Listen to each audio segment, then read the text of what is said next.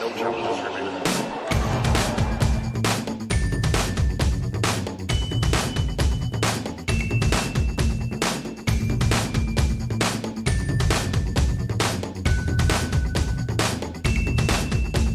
Welcome to episode 264 of No Challenges Remaining. I am Ben Rothenberg, and I am thrilled to be joined on this episode by an all-star panel of guests to help make sense of this varied and strange and different and all sorts of other adjectives we'll come up with later during the show. I'm sure sports landscape we're dealing with right now in 2020. Tennis is one of several sports that's sort of coming back in different forms. There's already some tennis back, but other sports are further ahead or in different spots in their calendar. So we're going to take a look at the sports landscape across mostly North America here in this episode across several different sports. And to help me do that are reporters who are actually all queens of their domain in various different sports, starting with Helene Elliott, who is a columnist for the Los Angeles Times, and a sports columnist for Los Angeles Times, who's been reporting across a bunch of different sports, especially the National Hockey League, which is starting up. Hello, Helene. Thanks for being here. Hi. Next, we have Ava Wallace of the Washington Post, who is NBA reporter now on the Washington Wizards beat, covering them as they get ready to come back in the Orlando NBA bubble. Hello, Ava. Disney bubble, no free ads. No free ads. And Lindsay Gibbs, repeat NCR guest of Power Plays, which is a no bullshit newsletter about sexism in sports. Lindsay, hello. Thanks for being here again. Thanks for having me back, Ben. And another first-timer on NCR, Caitlin Murray, who's a soccer journalist and author of The National Team, The Inside Story of the Women Who Changed Soccer. Caitlin, thanks for being on here. I'm thrilled to join you. Thanks for having me. So, Caitlin, let's start with you, actually, because NWSL, which is the National Women's Soccer League, was sort of ahead of the curve timing-wise in terms of coming back, was the first North American pro league to get games back up and running. They went through a bit of a different strategy than the other leagues, essentially scrapping their regular season and their planned postseason and going with a tournament that started in late June. And I'm just curious if you can catch people up on how that's gone so far. Sort of, they were the first mover. What were the advantages of that, the risks of that, and overall, now that they're about 3/4 of the way done, roughly, how you think it's all gone for women's soccer so far in their comeback? Yeah, the NWSL was the first team contact league to come back in the United States. They came back on June 27th, and teams started arriving earlier that week, and it was kind of a rush process. There were some time constraints that meant they sort of had to get going quickly and get it done by the end of July. And I think that when I spoke to sources, there were some concerns about being the first league back and rushing back. And what we saw is that because of that, one team ultimately ended up having to drop out, the Orlando Pride. A bunch of players tested positive 2 days they were supposed to fly to Utah for this tournament, and they were scheduled to play a game 4 days after they were supposed to arrive. That is not long enough to quarantine players. That is not long enough to get through the incubation period. So Orlando just had to drop out. There was no way around it. Teams were playing games every 4 days. It just wasn't going to work. At the same time, I think that because the NWSL came back so quickly, the rate of infection at that time compared to right now looks pretty different. The situation has definitely gotten much worse in the U.S. as a lot of these leagues are trying to come back. So I think it was very rushed, and there were probably trade-offs there. But ultimately, I think the NWSL has been pretty lucky. Since Orlando dropped out, no one has tested positive since they got to Utah. And I don't really think that's down to airtight protocols because, again, teams didn't have time to quarantine. They didn't build in an incubation period. They just got a little bit lucky. No one tested positive. And, it's a smaller league. It's definitely, the NBA, their bubble is going to have hundreds of people. The NWSL is not that size, but it has worked out. So there was a little luck on their side. I think the timing actually ended up working out for them. But after Orlando dropped out, it's been pretty smooth sailing. No one has gotten COVID. Have you been able to appreciate the league as a normal league without just looking at it only through a preoccupying COVID lens? Or players, do they seem engaged as they normally would be? Do fans seem engaged in sort of wins and losses and everything like that like it normally would be? Or is it all still being played kind of under this considerable cloud from your perception?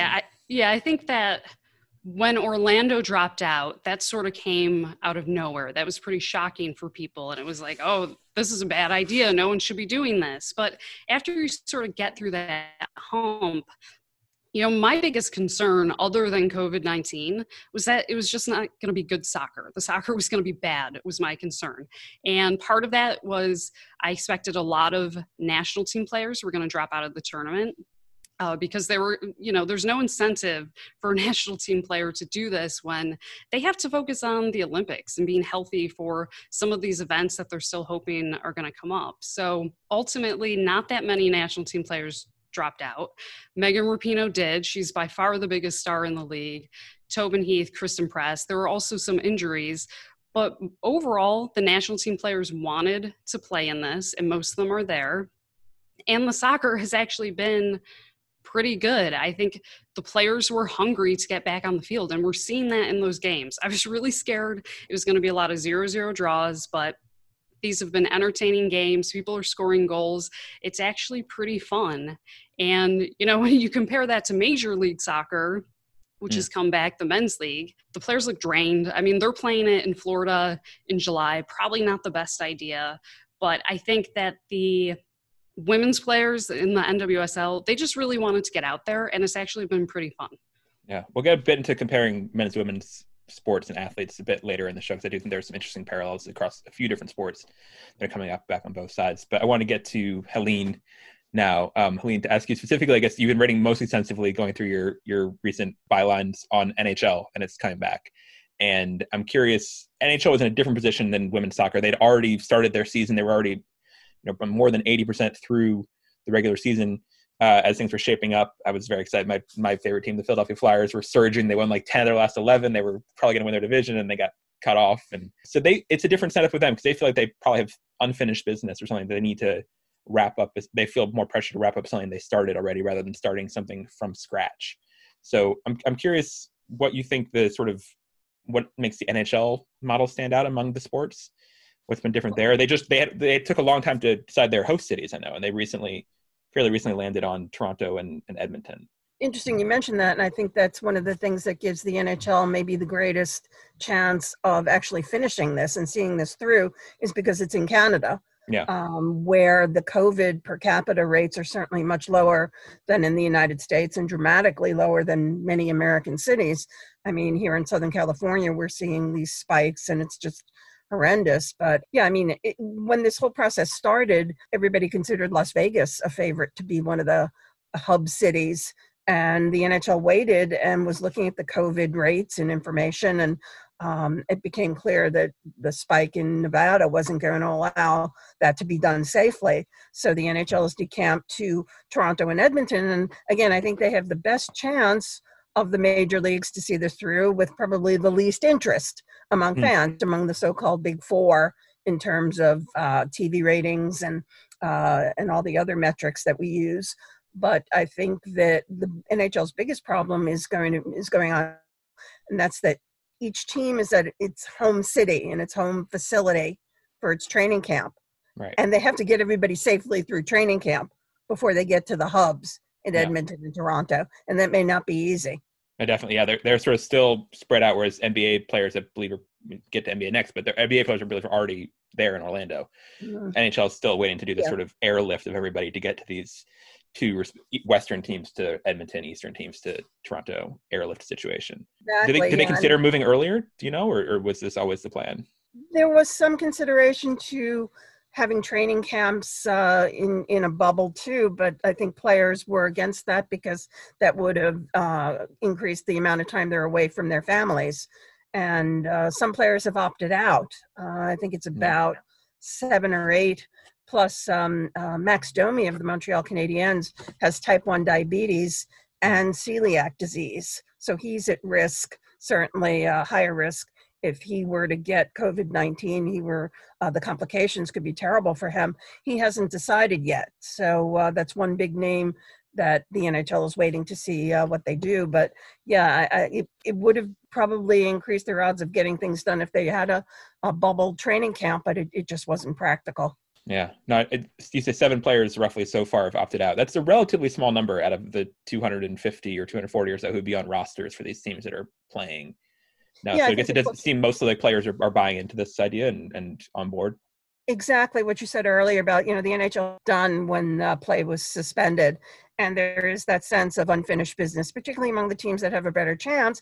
And also the NHL has added 8 teams. Normally there would be 15 teams in the playoffs. Now there's 24. Conveniently added teams so that Chicago, Montreal, and the New York Rangers got in. Oh, wow. What a coinky-dink to get, these huge hockey markets in there. Yeah. And now they have new life. So, there's great stories for fans to follow if fans are still going to follow and sit and watch these games in August. I mean, they're supposed to start on August 1st.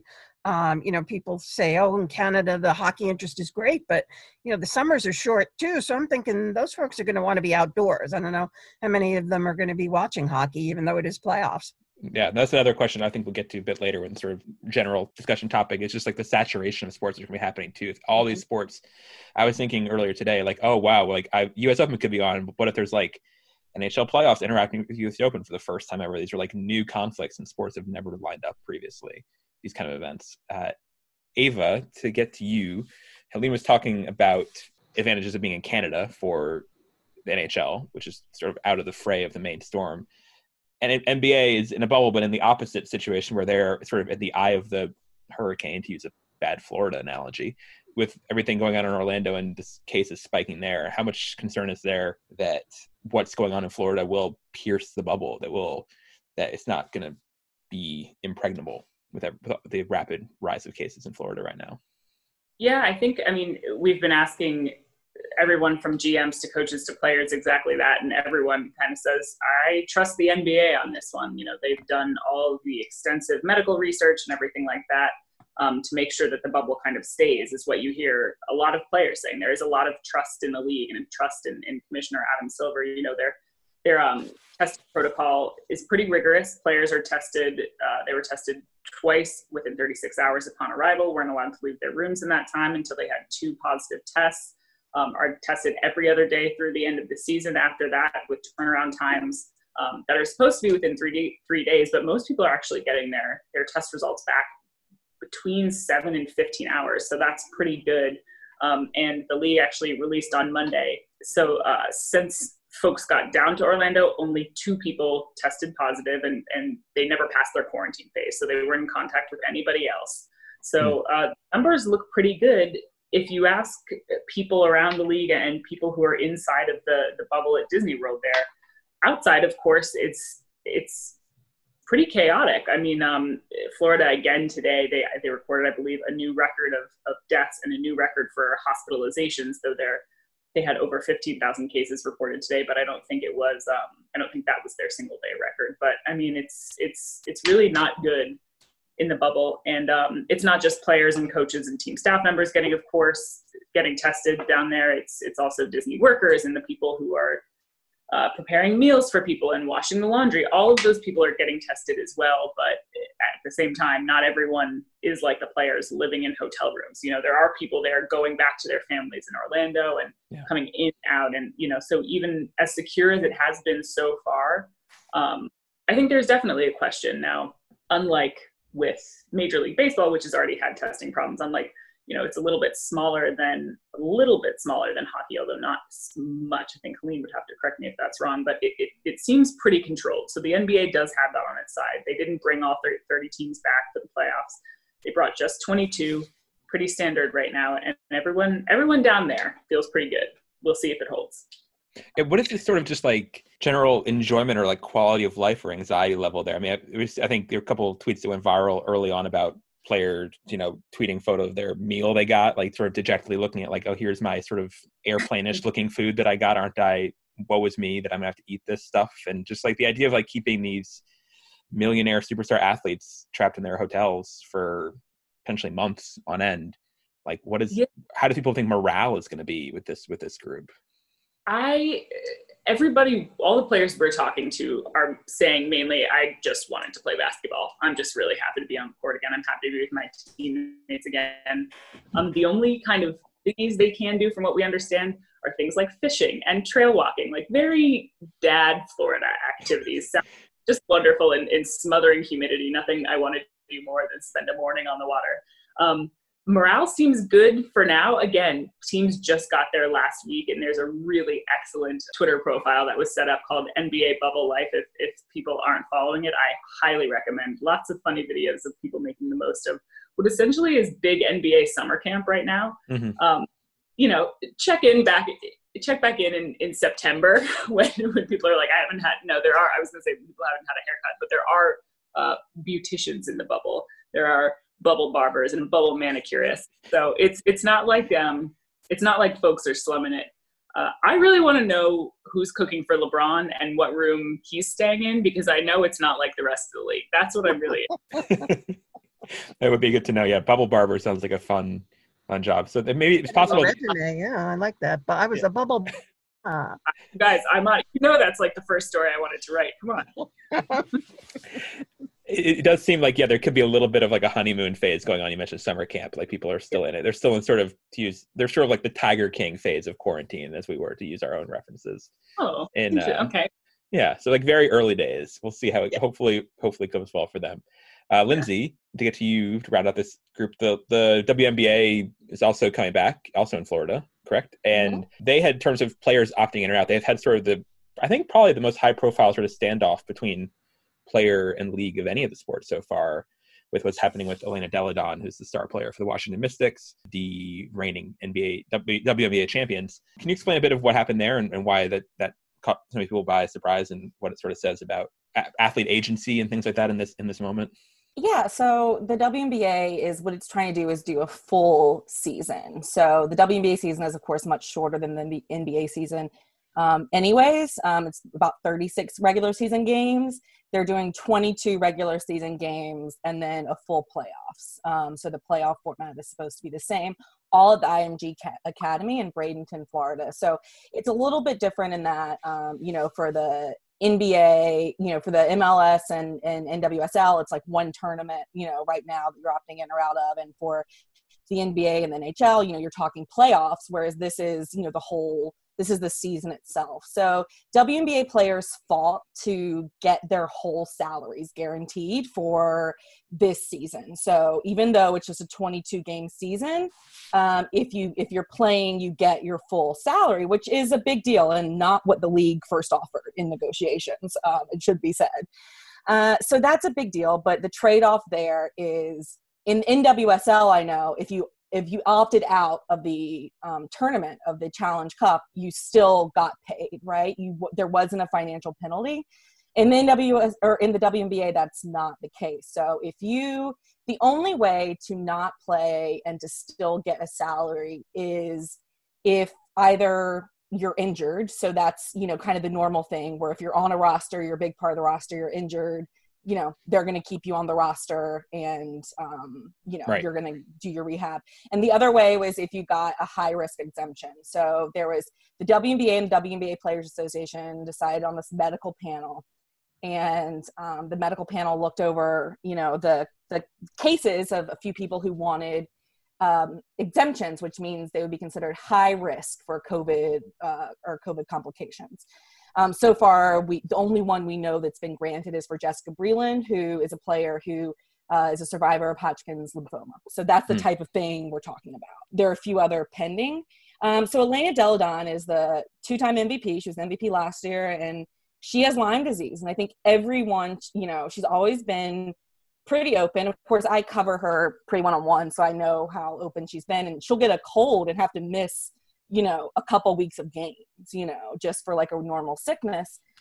So I think every single person in the league assumed that Elena Delle Donne would be in this high risk category, including Elena Delle Donne. And this week she found out that or I don't know exactly when, but she announced this week that she found out her request was denied. And so that has been a really big story. It's been really tough because, she's the biggest name and she feels like these doctors are telling her that Lyme disease and that what she's feeling and what she's going through with her body isn't real. And the science behind Lyme disease is still fairly new, and of course the science behind coronavirus is even newer. Yeah. And there's a lot of people feel that, like, in this case, you give everyone the benefit of the doubt, right? Like, if there's question marks around the science. But ultimately, the WNBA and the WNBA Players Association decide on this panel. There's no appeals allowed. And that's just kind of where we are. Now, the Mystics have come forward and said that they plan to keep Elena on the roster. She had back problems anyway, so she was still recovering from a back surgery. So she's going to stay on the roster, keep rehabbing, and will get paid for this season anyways. That's what the Mystics have said. But she's still not thrilled. Like, she still feels like there's going to be pressure on her to go into the training facilities in DC, which she doesn't feel completely safe doing. I think she's just really rattled by this decision. She didn't see it coming. She's very rattled by it, and there's a lot to figure out logistically. I have no doubt. I feel like the Washington Mystics are going to, kind of be very accommodating to her. She's just signed a 4-year contract. She's the best player in the league. Yeah. They've said, like, we're going to make this work. But ultimately, I think a lot of the players feel like this is a sign of, the league not having their back, that this just doesn't feel above board.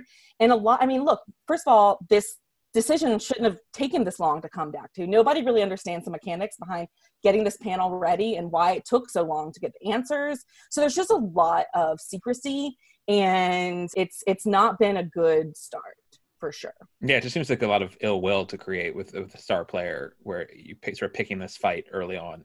Just unnecessary. I mean, I know, there's the reason of it's one of those things where, like, if you back up on the procedure to prevent you from doing the right thing, like, you kind of are, so the league just keeps saying, well, we have this procedure to make it fair, to make everything fair. And I do totally get that and understand, like, they're in a tough place, and a lot of the players maybe would feel like she was getting unfair treatment. But at the same time, everyone I've talked to in the league is just kind of confused as to why she didn't. Like I said, nobody thought she was going to play. Like, nobody thought this was going to be a question. So it's been a really rough start to, what has otherwise been, things inside the bubble so far are, getting into a nice rhythm. Players are getting excited to play. They're glad to be back with their teams. They're finding their rhythm a little bit. But of course, there's been all this outside noise that's made it, really dampen this start of the season. One last question for you, and then Caitlin, if you want to weigh in on this after Lindsay on the soccer specifically. I'm curious, Lindsay, how you think it's been for female athletes in general. Obviously, it's a very broad brush to paint with, but during this pandemic, as things are coming back, have female athletes faced different challenges than the male athletes, do you think, in this time, or is everyone in more or less the same sorts of boats here? I think, first of all, I want to say, I think with coronavirus, I think, obviously the people on the front lines, the healthcare workers, the people who've lost their jobs entirely are at the most, risk and suffering the most. But I don't think this has been an easy time for anyone, no matter how much money you have or, how many. I think this has been a rough time for everyone. And, that includes the millionaire, NBA players. But yeah, I think when you make less money anyways, the thought of, losing this entire paycheck, if you don't play is a bigger deal. I think that the pressure that these women feel to keep the momentum going for their leagues, to keep this momentum in women's sports going, I think that's a lot of pressure. They're not given as many amenities. I don't think the WNBA players can even go fishing or go, like go golfing or go do whatever these NBA players are doing. That doesn't exist within their bubble. They're living in, most are pretty okay with their conditions, but it's not nearly as luxurious as what the NBA players are getting. And even that is way less luxurious than what NBA players are used to. So ultimately, I think it's been tough. I think it's tough mentally. I know in the NWSL, and Caitlin can talk about this, like a lot of players have been hitting a mental wall lately. Really the culmination of living in a hotel room, of playing in this altitude, of having the spotlight on you. And, these teams they're pushing social justice issues too. So these individual teams, the WNBA and NWSL are, having these really deep, really tough internal conversations along with the rest of the world. And it's a big weight. And I think one thing I'm really curious about with the WNBA season is what it's going to be like for the teams that keep losing. You know what I mean? Because it's a full 22 game season no matter what. So I know for the NBA, it's 8 games of the regular season. You know what I mean? It's like a small portion of the regular season that needs to get played out before like the games become really meaningful. So if your team's really bad, you'll be out pretty quickly. And you know, for the NWSL, it's this round robin tournament, so it's kind of getting in. But I think for the WNBA, I think it's going to be a really tough summer, even tougher than usual for the teams that find themselves out of the hunt really quickly, the teams that are losing, the teams that are having trouble. I'm a little bit nervous about that, as well as just, you know, keeping the coronavirus. I know you didn't ask all this, but just, you know, the testing and keeping the coronavirus out of the bubble, which, you know, there's players in the bubble quarantined with the virus. So we'll have to see. Are there still players who are tested positive still within the bubble? Yeah, they're quarantined. Yeah, they're quarantined, but within the bubble. Yeah, so they didn't make it out of their initial quarantine, but they did test positive, you know, there.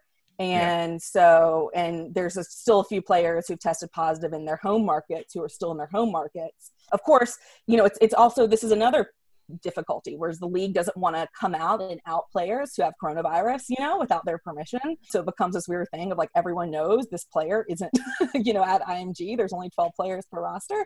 So it's pretty easy to keep track. And yet, you know, nobody really wants to say the names or kind of be transparent about it. And that's another challenge too. But yeah, I think for the most part, players I talk to feel safe, feel good, are excited to be there right now. Like Ava said, like are in that little bit of a, you know, honeymoon, you know, first day of camp phase. And the bad headlines about the, you know, the location and the amenities has kind of gone away. IMG and WNBA did a really good job taking care of those. But ultimately the stuff with Kelly Loeffler, the owner of the Atlanta Dream, who is anti-Black Lives Matter. And then this Elena Delle Donne stuff has been, I think it's really made this restart much, much worse than it should have been. Yeah.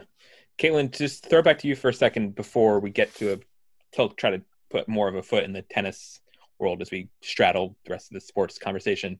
Just on the male athletes versus female athletes front, with both soccer leagues being back up now, are you seeing major differences that you think can be chalked up to just the sort of gender schism in the sport? Obviously, there's been a lot of stories and news about women's soccer players fighting for equality. I'm just curious how you see that shaking out in this moment in their respective corona versions right now. Yeah, I think the approach for Major League Soccer was very different than the National Women's Soccer League.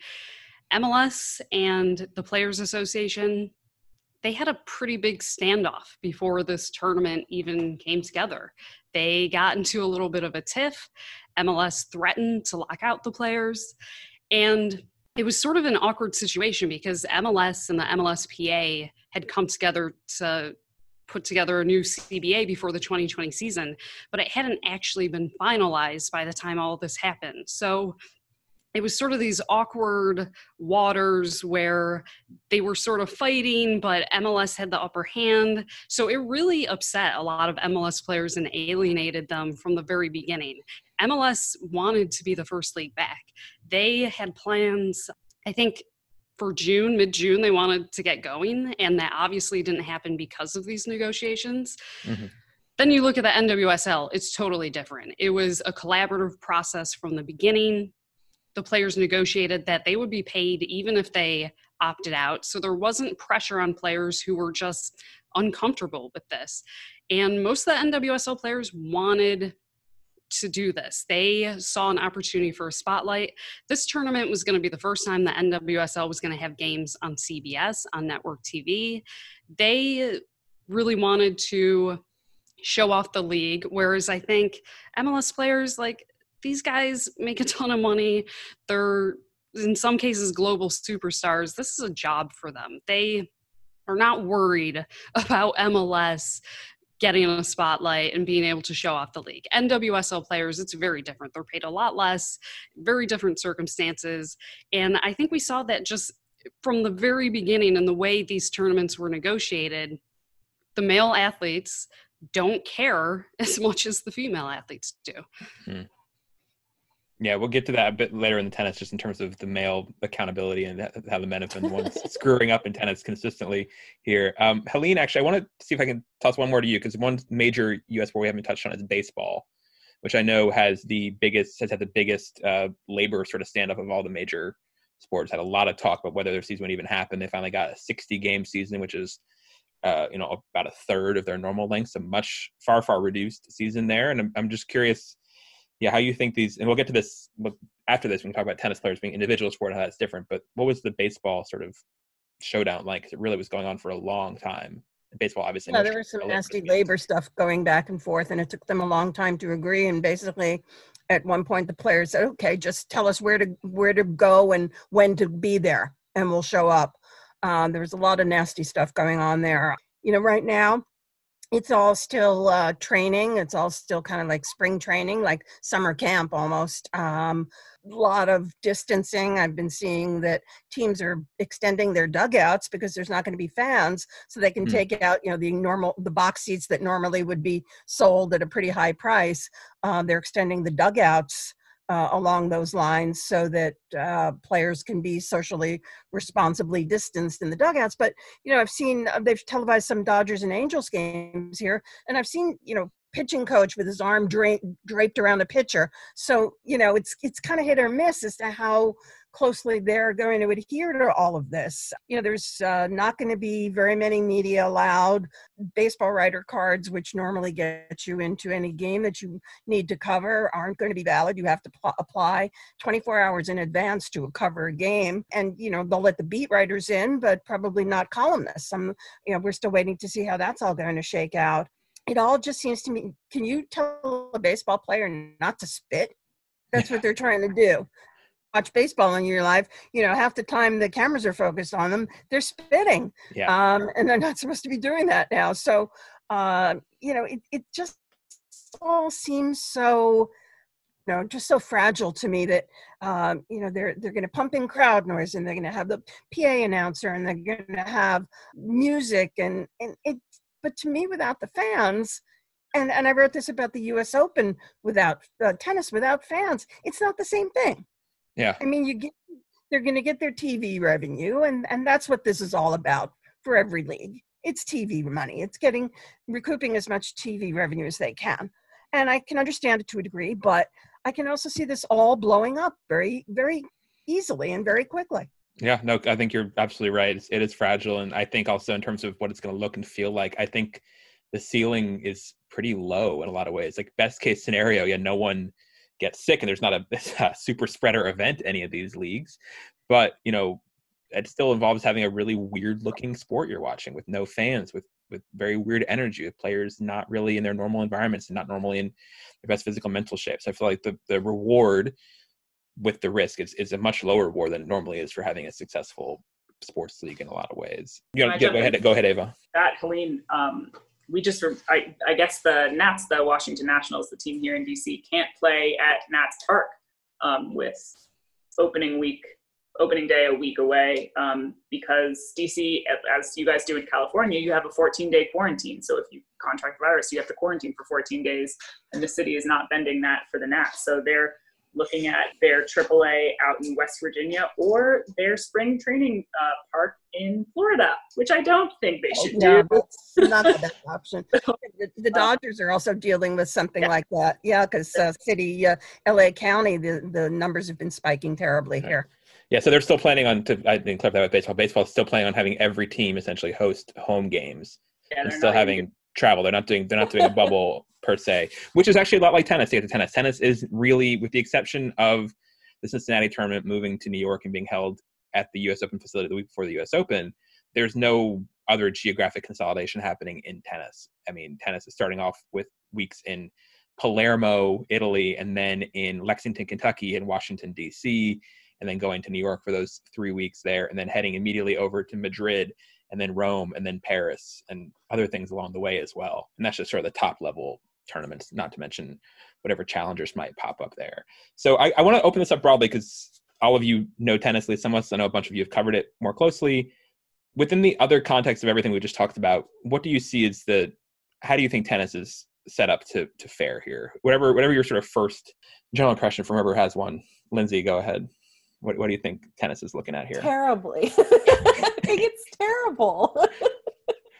I think so much of this is about a controlled environment. It's about trust and accountability, which I think in team sports, I do think that a lot of teams learned from what happened to the Orlando Pride, or anyone who was paying attention, where it was kind of seen that a few players, reported that a few players went out on their own and ended up, getting these, getting coronavirus and spreading to their team. I think that kind of woke up a lot of people. And, when you're living in the same place as your team, you're practicing daily, you're accountable to each other, and you're in locations, like there's nothing around in Bradenton, Florida, right? Like there's nowhere to go. Like there's just like nothing to do. Whereas in these cities, especially New York City, like where it's so ego driven, I mean, these players we know their teams are full of enablers, who are just like, their jobs are to like make the player feel comfortable and loved, not to like keep them locked in their room, right? Because the player is paying them. I just think it's terrible. And of course, like, how are you keeping everyone quarantined? How are you, everyone's coming in from so many different directions. It just, so many different flights, like people, it's not like people can be chartering in, it's not like there's one team that can like charter flights. Like, I don't understand how it's happening. I realize the sport itself, like hitting a ball back and forth is better, but like that, to me, isn't even like the point.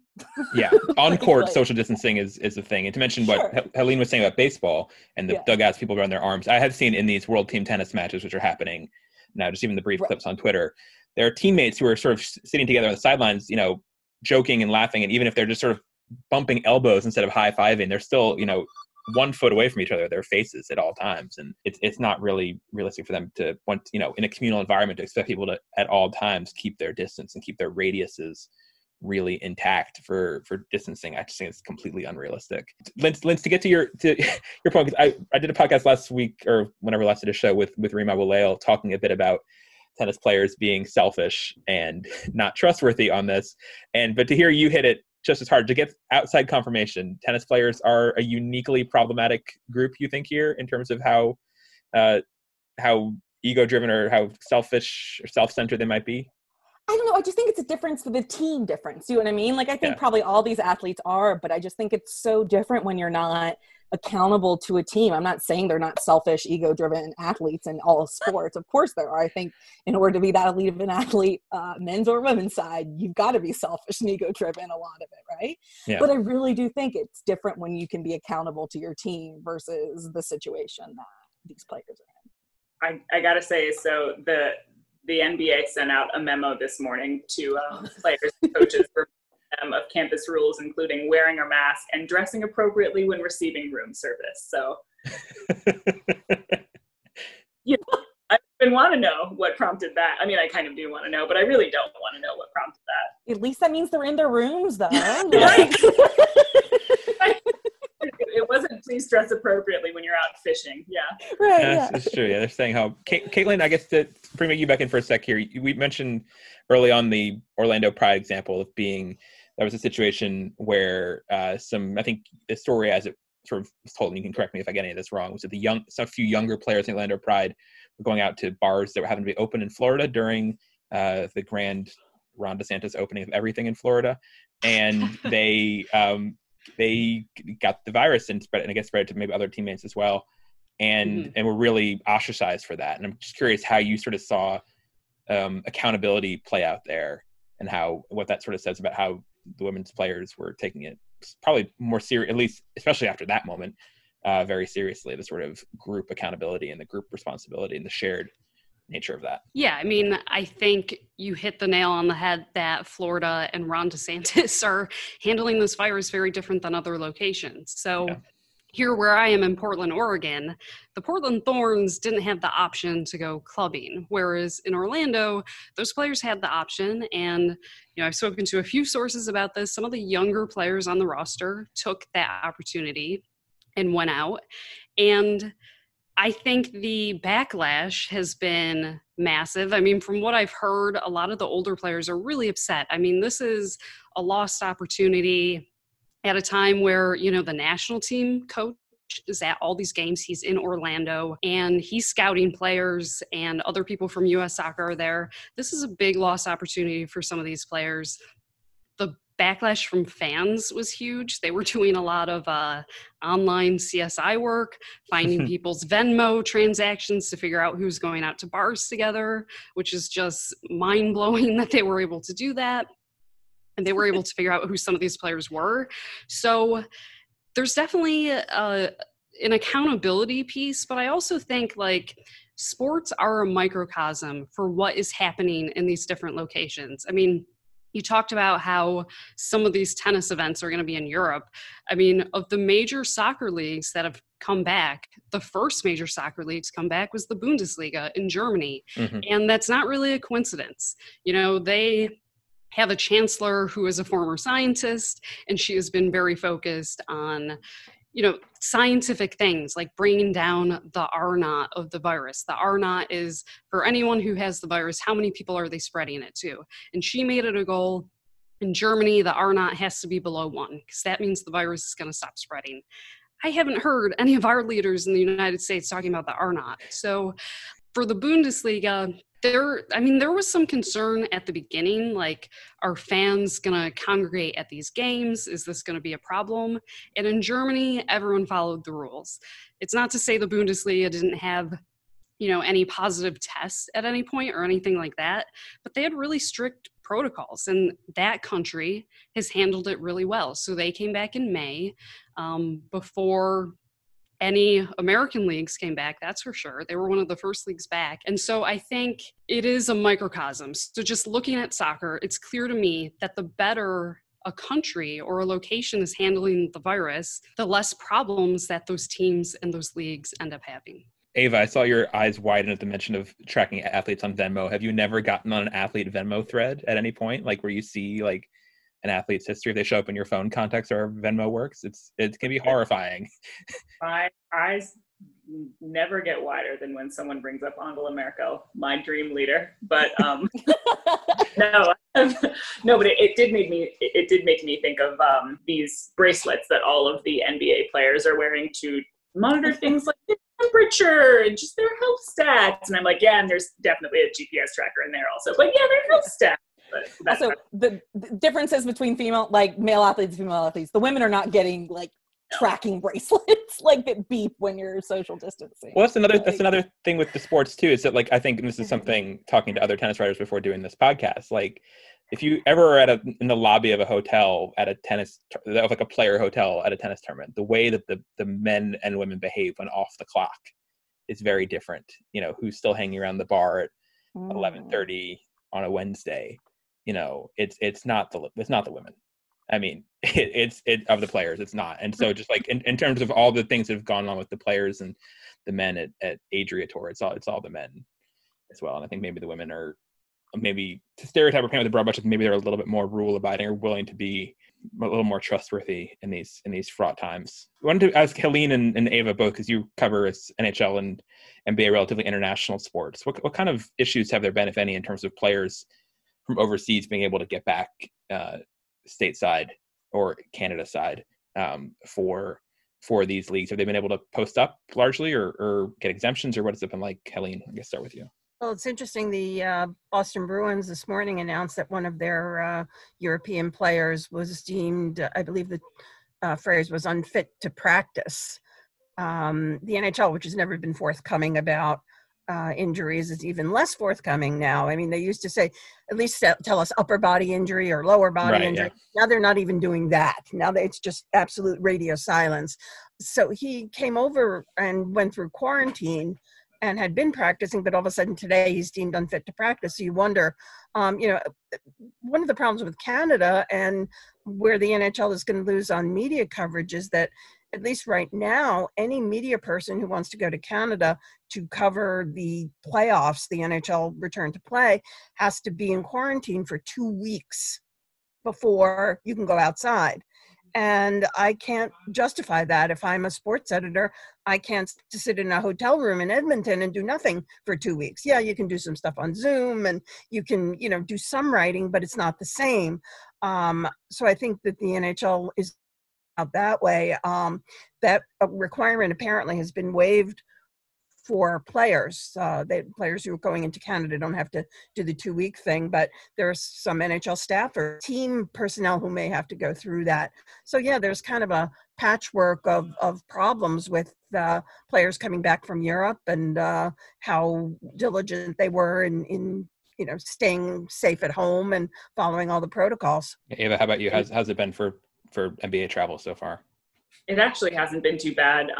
The NBA kind of gamed this out so that what they did was by July 1st, every NBA player hoping to travel to the bubble had to be back in their home markets. The Washington Wizards have Davis Bertans, who's from Latvia, and Isaac Bonga from Germany. So they were all back in DC by July 1st. And that's when they started their, I believe at that point, it was every other day testing at the home facilities before the team even got the chartered flight down to Orlando. So again, they planned it all out, but that takes a lot of money. It takes private planes. It's something definitely not every sports league can do, for sure. I mean, I'm just talking about the Nats again.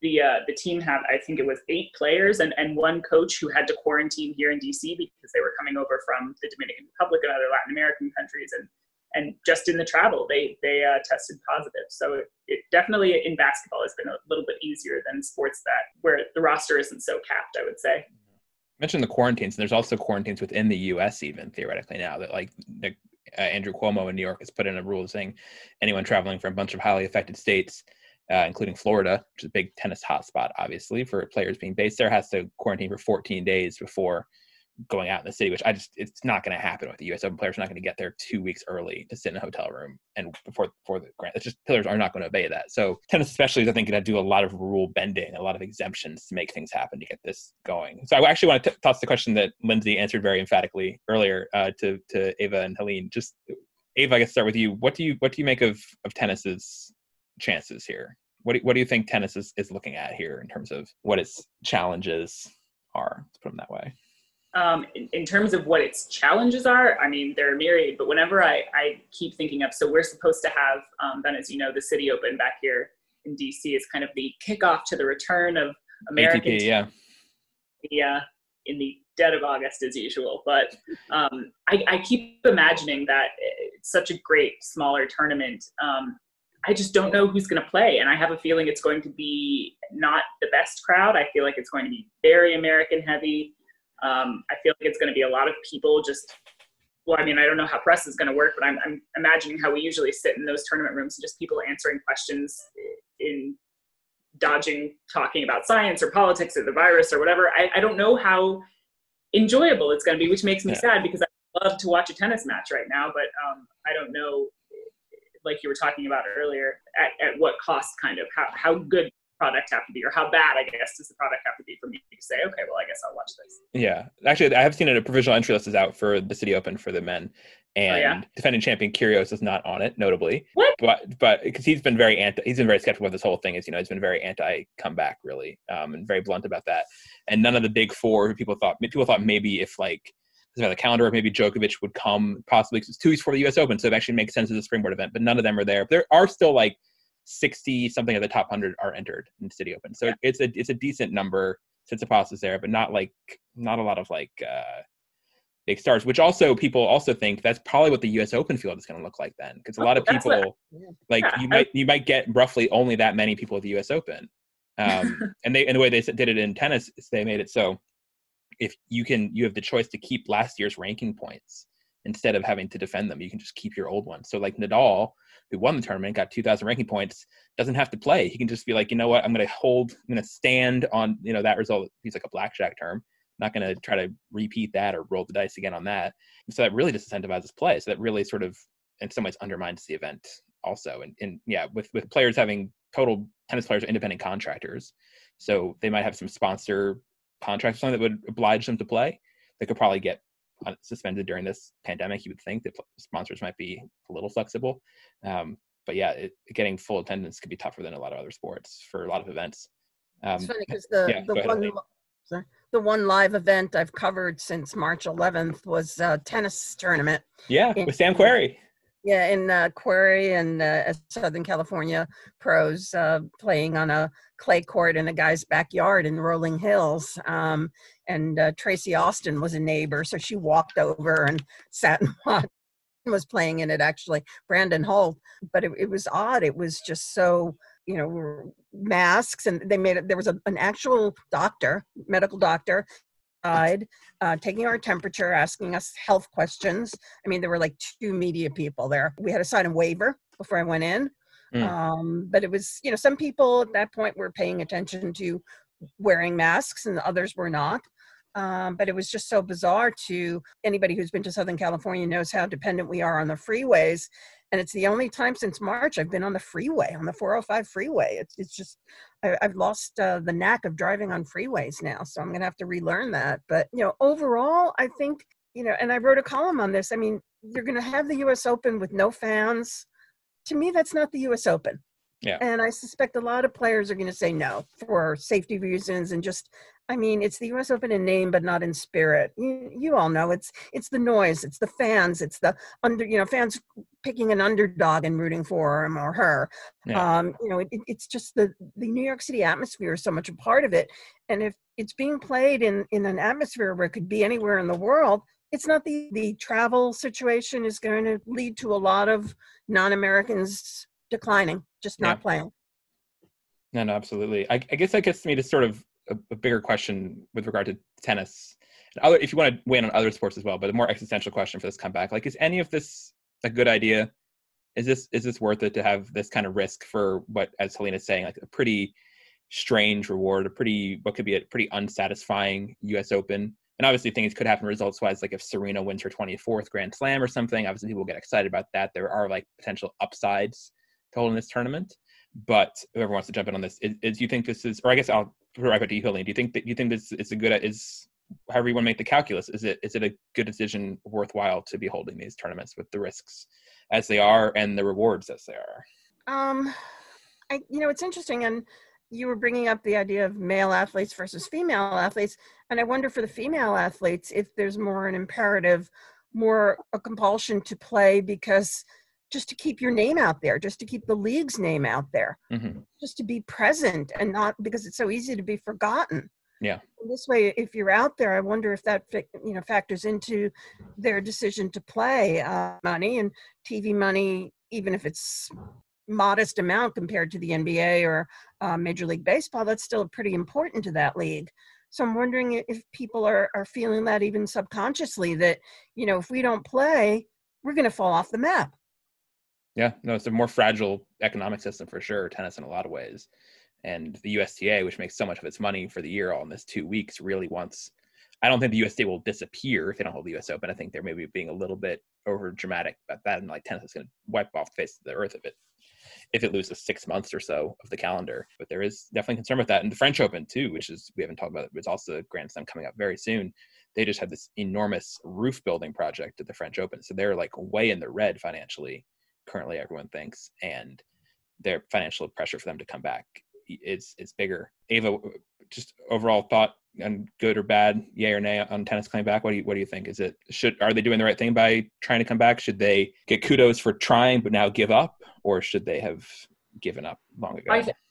Especially in this country where we clearly do not have a handle on this virus. I think it's really hard to say because things are changing. So, when the NBA and the MLS made these plans to go down to Florida, Florida's numbers were not what they were, but obviously things change rapidly. So, with that caveat, it's so hard for me to say that it's full stop a good idea. I understand the financial implications. It's just really hard knowing the populations that have been most direly affected by the pandemic.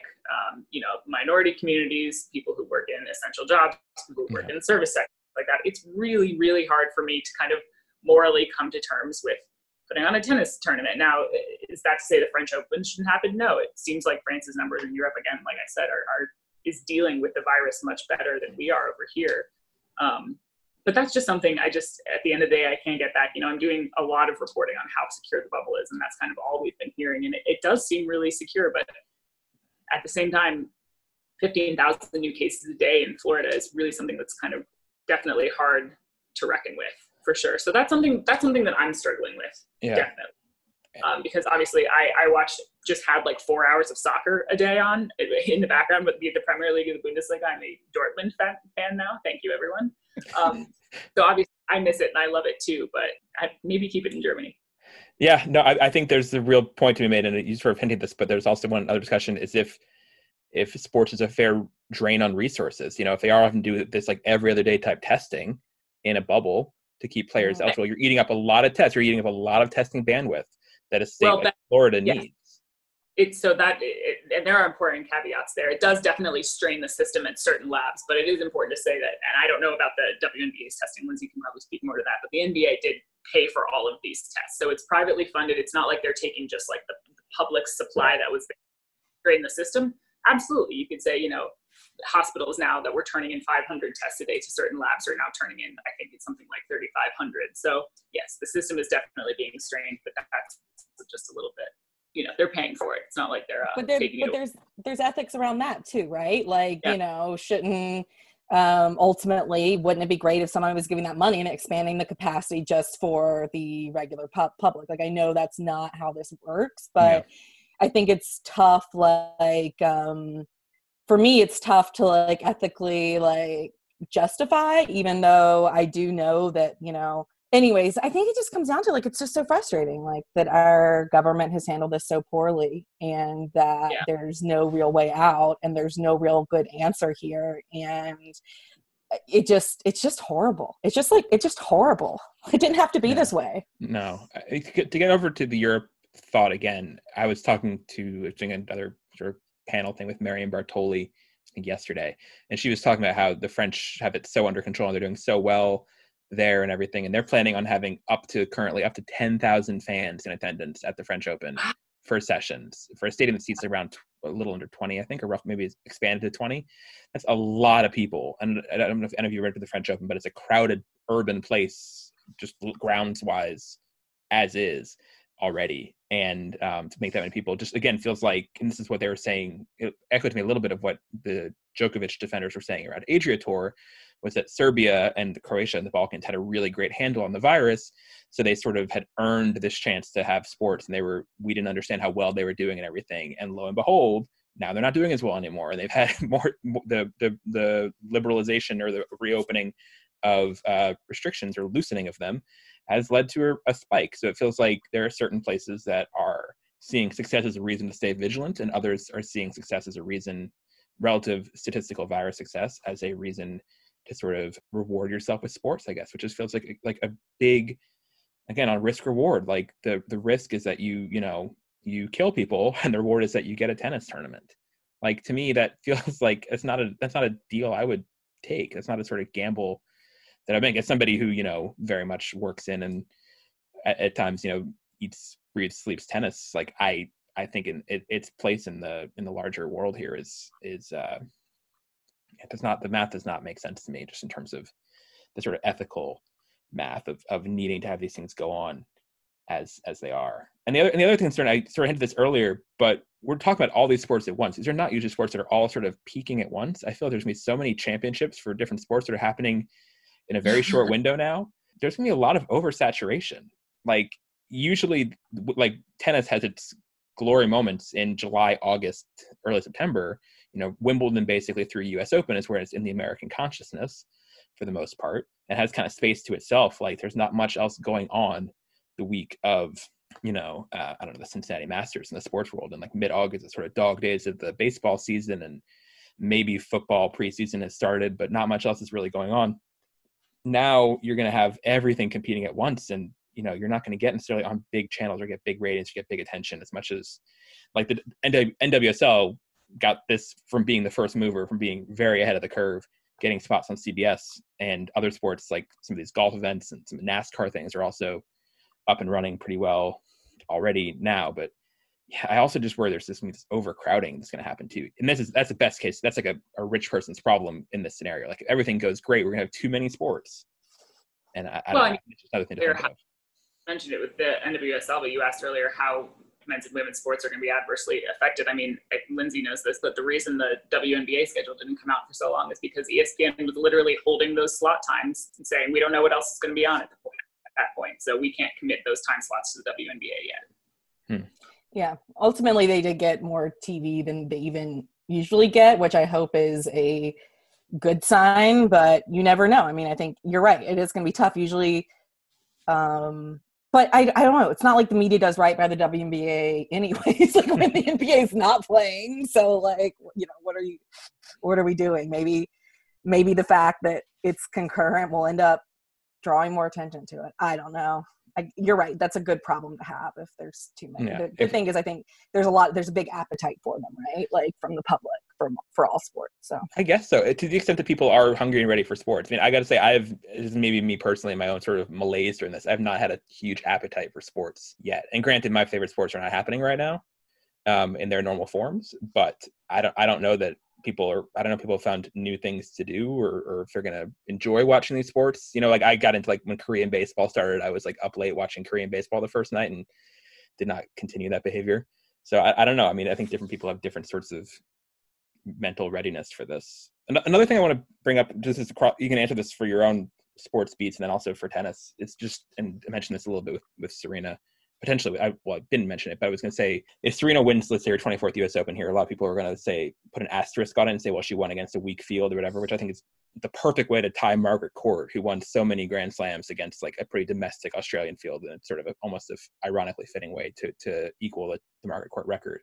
But how much asterisking is going to happen with these results, fairly or unfairly, to the extent that matters in terms of the reward as well? Is whoever wins the NBA title, let's say this year, Ava, going to be seen as a normal NBA champion, or will be like that one sort of funky NBA championship? Or even, is it even tougher? Is it like even like a more somehow impressive feat? Yeah, so if you ask the players, that's what they're saying. They're like, asterisk, no, it's harder than ever. But I mean, everyone's going to, you won the pandemic tournament. I don't know what people are going to call it, but of course everyone's going to say with the asterisks, I think, in the NBA, and then we'll have that to debate about for 2 months. So who needs sports after that anyways? But I mean, I think with Serena, where it's different from the NBA, that's a one-off thing. Serena has 23 others. Like, yeah, if she wins 24 here, it seems like she earned it. I don't know. Yeah. No playing against, but in other leagues, I think there definitely will be some sort of asterisk, although I don't know how much stock fans are going to have.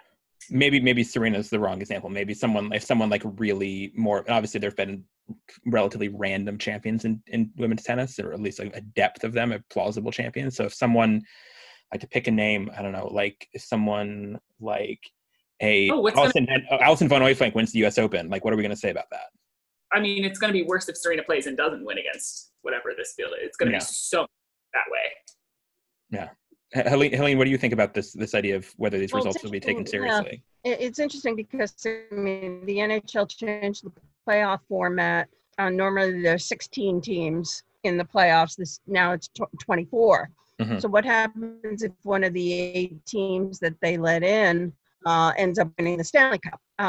They've already kind of suffered an embarrassment because one of the 8 teams that's going to lose in the first round won the number 1 pick in the draft lottery.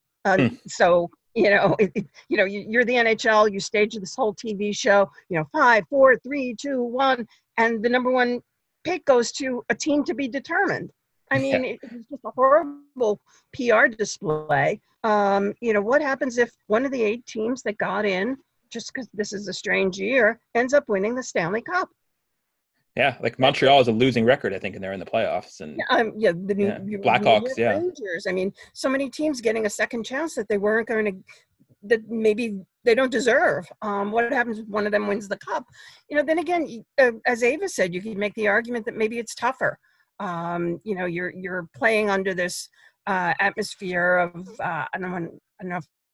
of caution, of you're getting tested all the time, you're being separated from your family from most of the time, although the NHL has a provision for families to come in for the Stanley Cup final. Just in the whole world around you, everything is so different, so there are mental and emotional stresses that wouldn't be there in a normal season, in a normal Stanley Cup playoffs. Make that argument there. And the whole asterisk thing always bothers me. It's kind of like, who puts an asterisk where? The person who engraves the names of the players and coaches on the Stanley Cup is not going to also engrave an asterisk. Yeah. It's the Stanley Cup. it was a weird season, but there've also been 2 lockout seasons where they awarded the Stanley Cup, when the regular season was 48 games. And nobody put an asterisk anywhere. So, you know what? That whole asterisk debate, I just sit that one out. I guess, Caitlin, to bring you back in here, I'm curious what people in NWSL make of the stakes of this season, because they're playing like an entirely different thing. It's called the Challenge Cup. Challenge Cup. Yeah, Challenge Cup. Which challenge just even getting it off the ground. Yeah. So I'm curious, like, what player. One of the things that's been tough for me in watching tennis exhibition events or even imagining tennis is sort of figuring out what the stakes are. Right. I think that's such an important thing for sports to know what the stakes are. And as Helene says, if you have the Stanley Cup at the end of the road, that means the Stanley Cup champion. That's like, you get that same trophy. It's still there. That's sort of a uniformity. But with NWSL, they've invented this new competition, this new prize. I'm curious what if players are taking it as seriously as a regular season they normally would, or if it's some sort of goofy sideshow to them, or somewhere in between or closer to the other. I think it's interesting for the NWSL and MLS. It's sort of very different than a regular season because, knockout formats are very fluky. It's not like playoffs in other sports where you have multiple games and you're trying to determine winners. I mean, anytime there's a single game elimination, anything can happen. So it becomes sort of weird. And for the NWSL, I really think it was just about getting back. For MLS, they actually have $1 million in prize money on the line. The winner of this fake tournament is going to get a CONCACAF Champions League spot next year. And what I find really interesting is that the NWSL, like, this is it. This is their season, pretty much. Whereas MLS is pretending that they are still having a regular season. Like, when they talk about the records of these teams, they are including the 2 games that these teams played in March, and they're pretending that after this, they're going to go back and play a regular season, which I think is just totally delusional, because for MLS, 2 teams have had to drop out because so many players got COVID-19. FC Dallas and Nashville SC are not at this tournament. So how do you go back and have a regular season after that? So for MLS, 100%, this is going to be an asterisk season as much as possible. I mean, there's no way this is a regular season. For the NWSL, also, Orlando Pride aren't there, but they were kind of the worst team in the league anyway, so I don't know that anyone was expecting them to win.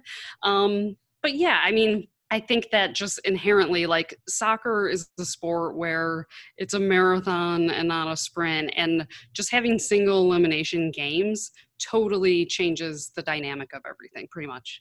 Yeah. No, that's something I've talked about with how crowded the schedule is, and obviously I've been a broken record on this topic before. People who have heard me whine about it, but best of 5 in men's tennis is still going to be the thing. They're playing the men's U.S. Open and the men's French Open this year, which I really worry about, with players not being in their peak conditioning, not being mentally in a good place, having to play a Masters event the week before this tournament with no rest week like they usually have. The men usually almost all skip the week before a Grand Slam in their calendars, and then in the French Open playing back-to-back Madrid and Rome the 2 weeks before the French Open. Just feels like it's set up for some bad injuries, honestly. People are just, whether mental or physical, I guess, just people are not going to handle it well, and yeah, so that's another sort of last point there. But I'm curious, just from a sort of professional level for you guys, what it's been like as a reporter covering these. I don't know if any of you've had, Ava, I don't know if you've had like a chance to go or would go into the bubble fully as a Wizards beat writer, if you want to, or what the access has been like before and during these bubbles. What it's like for you being a sports reporter during this time.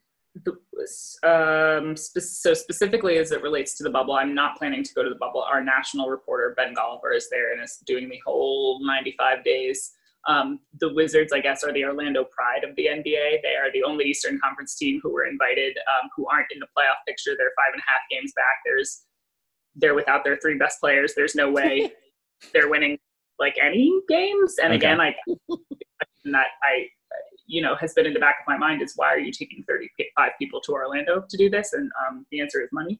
But I suspect, but it's been a really weird time to be a sports reporter. It's been a really weird time to be a Black sports reporter, just because sports has alternately kind of been something I wish I could escape to at this time, and something I just like can't fully bring myself to care about lately.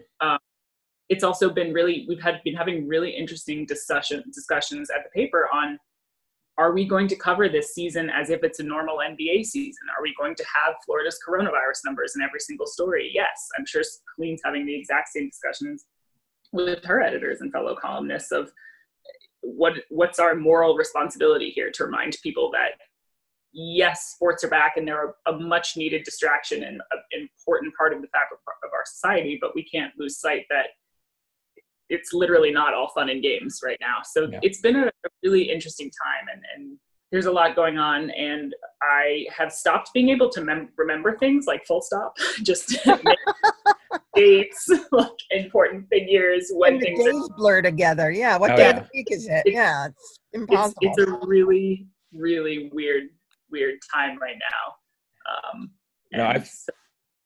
Hopefully we come out on the other side of it better.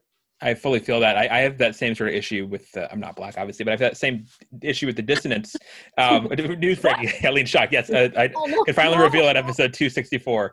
But I have a tough time sort of mentally engaging with sports a lot of times. It just feels really trivial at times in the wider context of what's going on elsewhere in Florida, to use that example of just those leagues that are happening there. It's just not is NBA one of the 10 most important things happening in Florida right now? Like, I would say probably no. And so it just takes some time. And I need to talk to my editors too, or whoever I'm going to work for at the US Open if it happens. Like, what is our caring about results? Like, is someone, I'm sure some stories will still rise to the top. Like if there was like another Coco Gauff type situation with a 15-year-old doing great, I'm sure we'll care about that at the US Open. But if, I don't know, if Kenin loses a third round match, is that like a big story for us now? Like, I think everything has to be recalibrated, and the answers are just kind of different.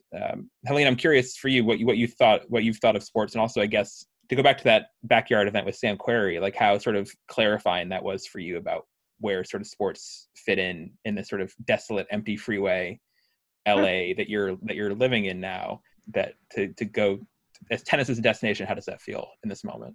It was, the one thing, I've been writing a lot of columns that there's an intersection of sports and what's going on in society. I mean, I did a column on Tiana Bartoletta, who's a 3-time Olympic track and field gold medalist, who told me that, and she said this publicly, but she feels compelled when she goes out for a run in her mostly white neighborhood to make sure she greets everybody preemptively. Hi, how are you? Has a smile on her face, because she doesn't want anybody to think that she's threatening them.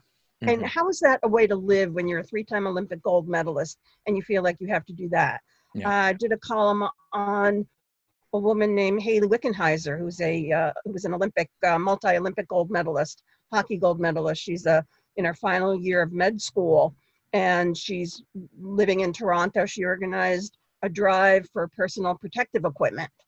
So I did a column on her. I did a column on the Bauer Hockey Equipment Company, totally focusing their operations on making surgical grade face shields for medical personnel. There's intersections. I did a piece on the coach, the new coach of Loyola Marymount's basketball team. He was hired in March, and immediately he has to start recruiting and can't talk to anybody.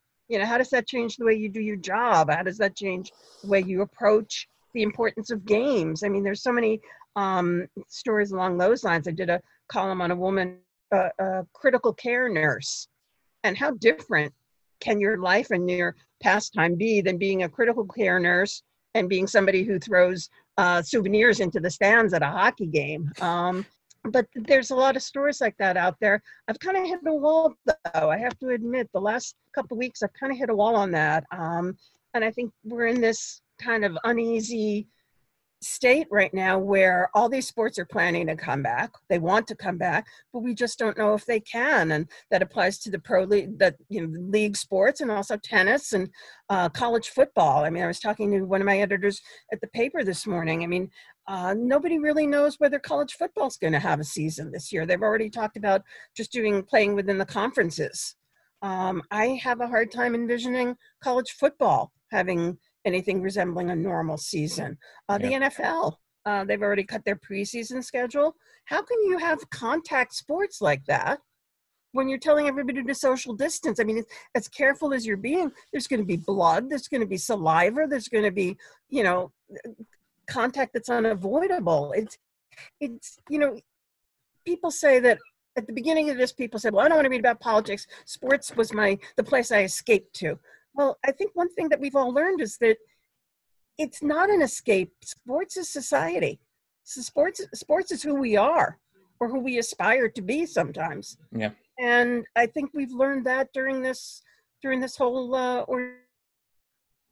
Yeah, no, and I think that for a lot of people in a lot of different communities in America, sports are the only place where they see or sort of engage with, people of color in a lot of ways. They're sort of only time they're aware of issues surrounding Black people or when someone on their local NBA team speaks up about it, or WNBA team or something like that. I think it can really be a gateway into understanding in a positive sense, different people in different sense, but also, those things cannot be isolated, and you can't make a bubble, to use that timely term, around these things. One other sort of media question I have is, I'm curious, this has been a topic we've had within tennis media a bunch, because US Open said they're not going to have any media allowed on site at the US Open. And even if you were on site, you would still not be able to get in face-to-face with the players. You'd still be on, Zooming from different parts of the stadium with each other. I'm curious if you guys have any sort of concerns about access for sports stars being restricted long-term through this. If access is something that's sort of been fairly hard won in a lot of different sports for different reporters, and if this could be a setback, earnestly or, as a sort of, facade for reasons to cut back access for athletes, for media to athletes from this time, if you think this is going to create new challenges. Linz, I don't know if you have thoughts on this, on what, if this is going to get tougher to be reporters during, and I guess even post Corona, whenever that comes. Yeah, it's really interesting because for the WNBA right now, it's been, training camps underway. So we're doing all these quote unquote media days, which media days usually when all the players are hanging out and the press comes for about a couple of hours, talks to individual players while they're getting their photos taken for the season. And one of the things I always love about media days, you just kind of get to go up to all the players and have casual conversations, right? You can, just start those, start to get to know them, start to build those relationships. And now they're all being done over Zoom, which in one case I've gotten to kind of virtually, I'm hopping in and out of press conferences through Zoom for all 12 teams in the league, right? I'm trying to make it to everybody, and that's something that obviously I would never have the access to do, right? And I'm trying to pace myself because I know it's going to be a long year. So I'm just, popping, I'm trying to pick, 1 or 2 media availabilities a day that I want to, pop into. And so for that reason, you're getting more, but you're missing so much. I'm not going to be able to go into the locker room and see the player who's standing all by themselves, but who I have a one-on-one relationship with, and, see how they're feeling after the game. I'm not going to be able to, you're not going to be able to build those individual relationships. You're not going to be able to kind of see the body language. I mean, it's just going to be very different. And I am afraid that, I was talking to a WNBA person who was like, this is working so well, everyone's loving the Zoom stuff. And it's it's working fine for this, but this is not at all what we should be, we're going to be missing something. And for the WNBA, reporters aren't allowed in the bubble at all. So Holly Rowe might be down there for ESPN. I think she's trying to get down there. And so she'd be the only media person on site. All the broadcast stuff is being done remotely. No beat reporters are allowed down there. And so, I'm listening to all of these podcasts and all these in-depth things about the NBA bubble, right? From reporters who are down in there. And we just know so much less about the WNBA. And that's we're missing out on a lot too, because that's unfortunate too. So I think I'm scared. I'm always scared that more access is going to be taken away. I think we should all be hesitant about that. But I think for right now, I'm fine just kind of making the best of the situation, but it's not the same. Ava, you wanted to jump in there? Oh yeah, I was just going to say exactly what Lindsay was saying. Also, there are, so in the tier 1 status in the NBA bubble, where you have kind of something approaching normal access, and even that is you can watch the game sitting 10 feet back from the court, but all the press conferences and everything are still virtual, pretty much all practice availability. Even with that, if you want to get that access, the NBA allowed 10 reporters in from independent outlets, and it cost baseline $50,000 per reporter. Wow. So, you had to be able to afford that also to get in, and certainly not every. It was just a winnowing of coverage. Yeah. To add to that, the NHL has been discouraging media coverage, but I noticed that when they listed the number of personnel who could be in the bubble, each team is required to have a media person, a website media person. And to me, that represents just a further encroaching on independent access. Yeah. I mean, they're going to have somebody in there who's going to be obviously a team employee and emphasize what the team wants to be emphasized and ask friendly questions and write friendly stories. And that hurts all of us in the end. I know that, here on a conversation among all media people, we understand that. When you try and tell that to fans outside or people outside, they don't care. They don't realize what they're going to lose, but I think we all do.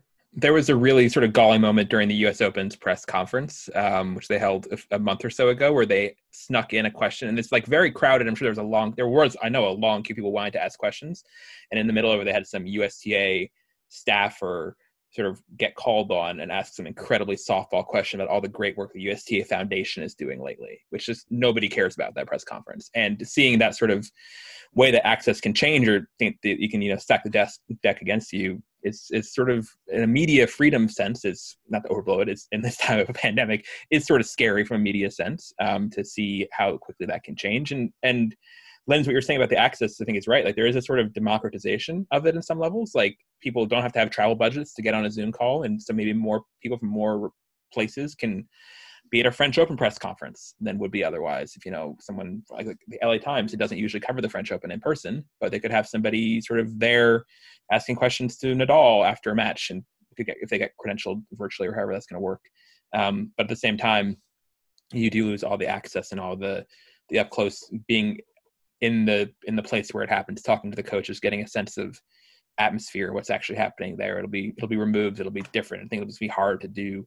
And the sports writing most of us most enjoy doing, which is about conveying to people what they can't see on TV, which is obviously, if this is on all TV products, it's going to be a relatively two-dimensional, pun intended, screen that you get of what's going on.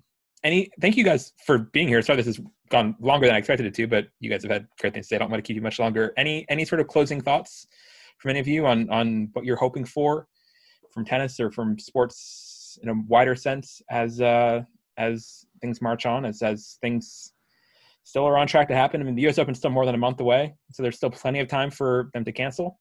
I'll keep reminding them that. But if they go on, what are you hoping for sports? Ava, if you want to start. I really enjoyed listening to Helene talk about the columns that she's done. And I think with everyone watching and returning to sports, it would be really nice for athletes and tournaments and leagues and everything like that to use their platforms to give a little hope, inspire some change, encourage people to vote. And I am really looking forward to kind of all of that comes from the return of sports, because I think it's a chance for people to spread powerful messages. Yeah, no, that's true. This is all capping. I mentioned this, but there is obviously, among other things, going to be a big election happening and ramping even further up during all this sports saturation time. So it's going to be a crowded time in American life and in American bandwidth. Helene, how about you?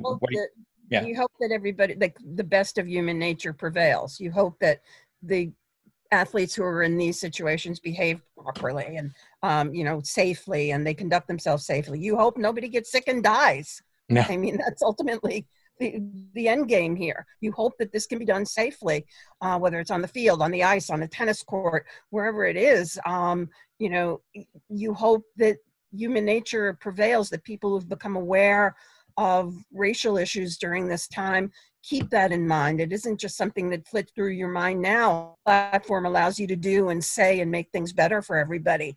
I'm not sure, maybe I'm too old and cynical, but I'm not sure the best of human nature will prevail, but I hope it's all been through this together. And certainly at first, there was this, we're in this together. We can get through this. We can band together and do what we're supposed to do and, stay home, each other safe. And everybody, I think, was looking for an immediate payoff and didn't get it. So now people are itchy, they're restless, they're thinking, I should be rewarded. I stayed home, I should be rewarded. Well, so that's made it difficult. But, again, the end game is doing this safely, highlighting what people have done to do it safely, what they've sacrificed, and maybe we come out of it better for it. I hope so. Yeah. On that sort of better part of human nature, I think tennis, particularly with this Zverev stuff we talked about before on the show, with the team and everything, I guess Djokovic, you want to lump him in there too, although this is a little bit different of a case. I think tennis has more to prove in terms of being able to break out of its very individualistic nature and to show that people can work for the greater good. I think it's something it's a little more unproven in tennis. Lindsay, you've closing thoughts here on what you're big picture hoping for from tennis or from other sports? I wrote about this in Power Plays, my newsletter yesterday, just kind of about how uncomfortable all this is and how, there are going to be moments where I really enjoy a goal, right, in the Challenge Cup and get excited about a person's play, or I get lost in a game for a second, or I have an opinion on the MVP race, but it's always going to be accompanied by this side of guilt and by this side of discomfort and this question of, should this be happening? And I think my goal is to, instead of ignoring and trying to push away that discomfort, to lean into it, right? I am going to watch the women's sports. Like, I have a women's sports newsletter. I want to support these athletes that are out there. I want to cover it.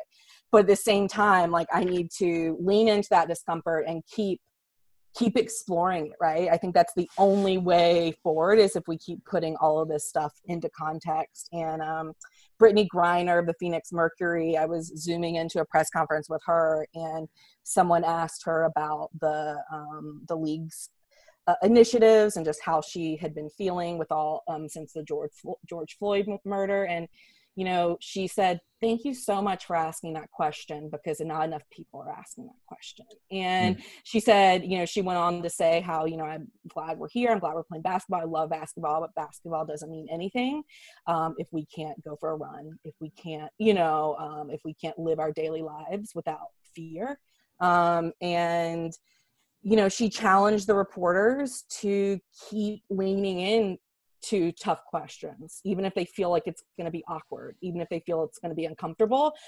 She said that, she challenged us all to keep asking, right? And I think that, even past the opening weekend shows of solidarity, right, to just keep the racial injustice and, the pandemic and the, inequalities in our world, to let sports be a platform for elevating that conversation, not for distracting from it. And I think that's my goal. Yeah, that's a good goal. Caitlin, do you have any closing thoughts here on what you're hoping for from the sports world and maybe the wider world as we march on in these strange times? Yeah, I think what everyone else said was well put, and I agree with everything they said. I mean, I can't help but think about, I've seen the sentiment a lot that sports are the reward for a functional society. Yeah, that's what Sean Doolittle said, yeah. Yeah, it feels a little bit like we want the reward without doing the work, at least here in the United States. So my hope is that we don't forget that we still need to be a functional society. We still need to put in the work. Just because we have sports back does not mean that we have gotten through this at all. And I see, people tweeting at me, they don't want to hear about this. They want sports to be entertainment and a distraction. And I personally am not going to stop talking about the fact that there's a pandemic. People are dying. Policies haven't been put into place to deal with this. So I think it's nice that we have sports back. I mean, this is people's livelihoods. It's, important for the athletes to come back. As a reporter, that's my job. So it's great that it's back, but I just, I think it's important that we don't lose focus of everything else that's going on. And that's sort of my hope, is that, like the others said, it can shine more of a light on it rather than distract from what's going on. Absolutely. Well, on that note, thank you guys for shining your lights all here. It's a very bright, glowing constellation of media stars we put together here. So Ava, Helene, Lindsay, and Caitlin, thank you all very much for being here. Thanks for coming on, and hopefully see you on some Zoom press conference somewhere soon. Thanks, guys. Thanks for having me. So thank you once again to Helene, Ava, Lindsay, and Caitlin for being on the show. And please support these tremendous women however you can. Buy Caitlin's book, subscribe to Lindsay's newsletter, follow the work of Ava and Helene as well. We'll have links to their links in the description of the show. So thank you guys in advance for supporting them as well. And thank you once again to them for being here. And thank you also to our Patreon backers for their support of the show always. Since we last put up a show on this feed, Courtney actually did a 2-hour long, maybe more than 2 hours long episode for our Patreon backers about her love of the video game series The Last of Us and The Last of Us 2, which featured longtime friend of the show, Tony Carmody, also talking about the game. So if you're at all interested in video games and The Last of Us, and or just hearing Courtney talk about something that she's passionate about, which I know many of our listeners just enjoy hearing Courtney talk at length about pretty much anything, then check that episode out on our Patreon as well. Patreon.com/NoChallengesRemaining is where to find us there. And we have some new backers to thank since our last show posted, including Emily Barbato, Colin Mary, Parker Elliott, Tanya, the Ensley family, and Audrey Wellens, as well as our Slam Champ backers we thank every episode, including Audrey Wellens, who's a new Slam Champ backer. Thank you, Audrey. Joseph Har, Susanna W., Mary Carrillo, Betty, Chuang Nguyen, Jonathan Weinbaum, and Liz Kinnell. So thank you to that whole group, and thank you to our GOAT backer, JOD, for your support as always. Again, that's patreon.com/NoChallengesRemaining to help us out there. You can also follow NCR on Twitter at @NCR_tennis. And send us questions, comments, anything, thoughts, or suggestions for future episodes to our email, nochallengesremaining@gmail.com. We've some cool programming lined up for you. Next week, we're going to have an interview that I did with Glenn Greenwald, who wrote an interesting piece that we'll put out on our Twitter as posting this for about his long work on a documentary project about Martina Navratilova and some of the hurdles that's run into in the process. It's navigating current cultural climates on various issues. So look out for that next week, and we'll have some other fun stuff as well, hopefully, in the near future for you, both on our main feed and on our Patreon. That's all for now, folks. See you later. Hope that you're staying safe in whatever kind of bubble it is that you're living in. Hope that it does not burst anytime soon, and that everyone floats along as well as they can in these crazy times. Bye, guys.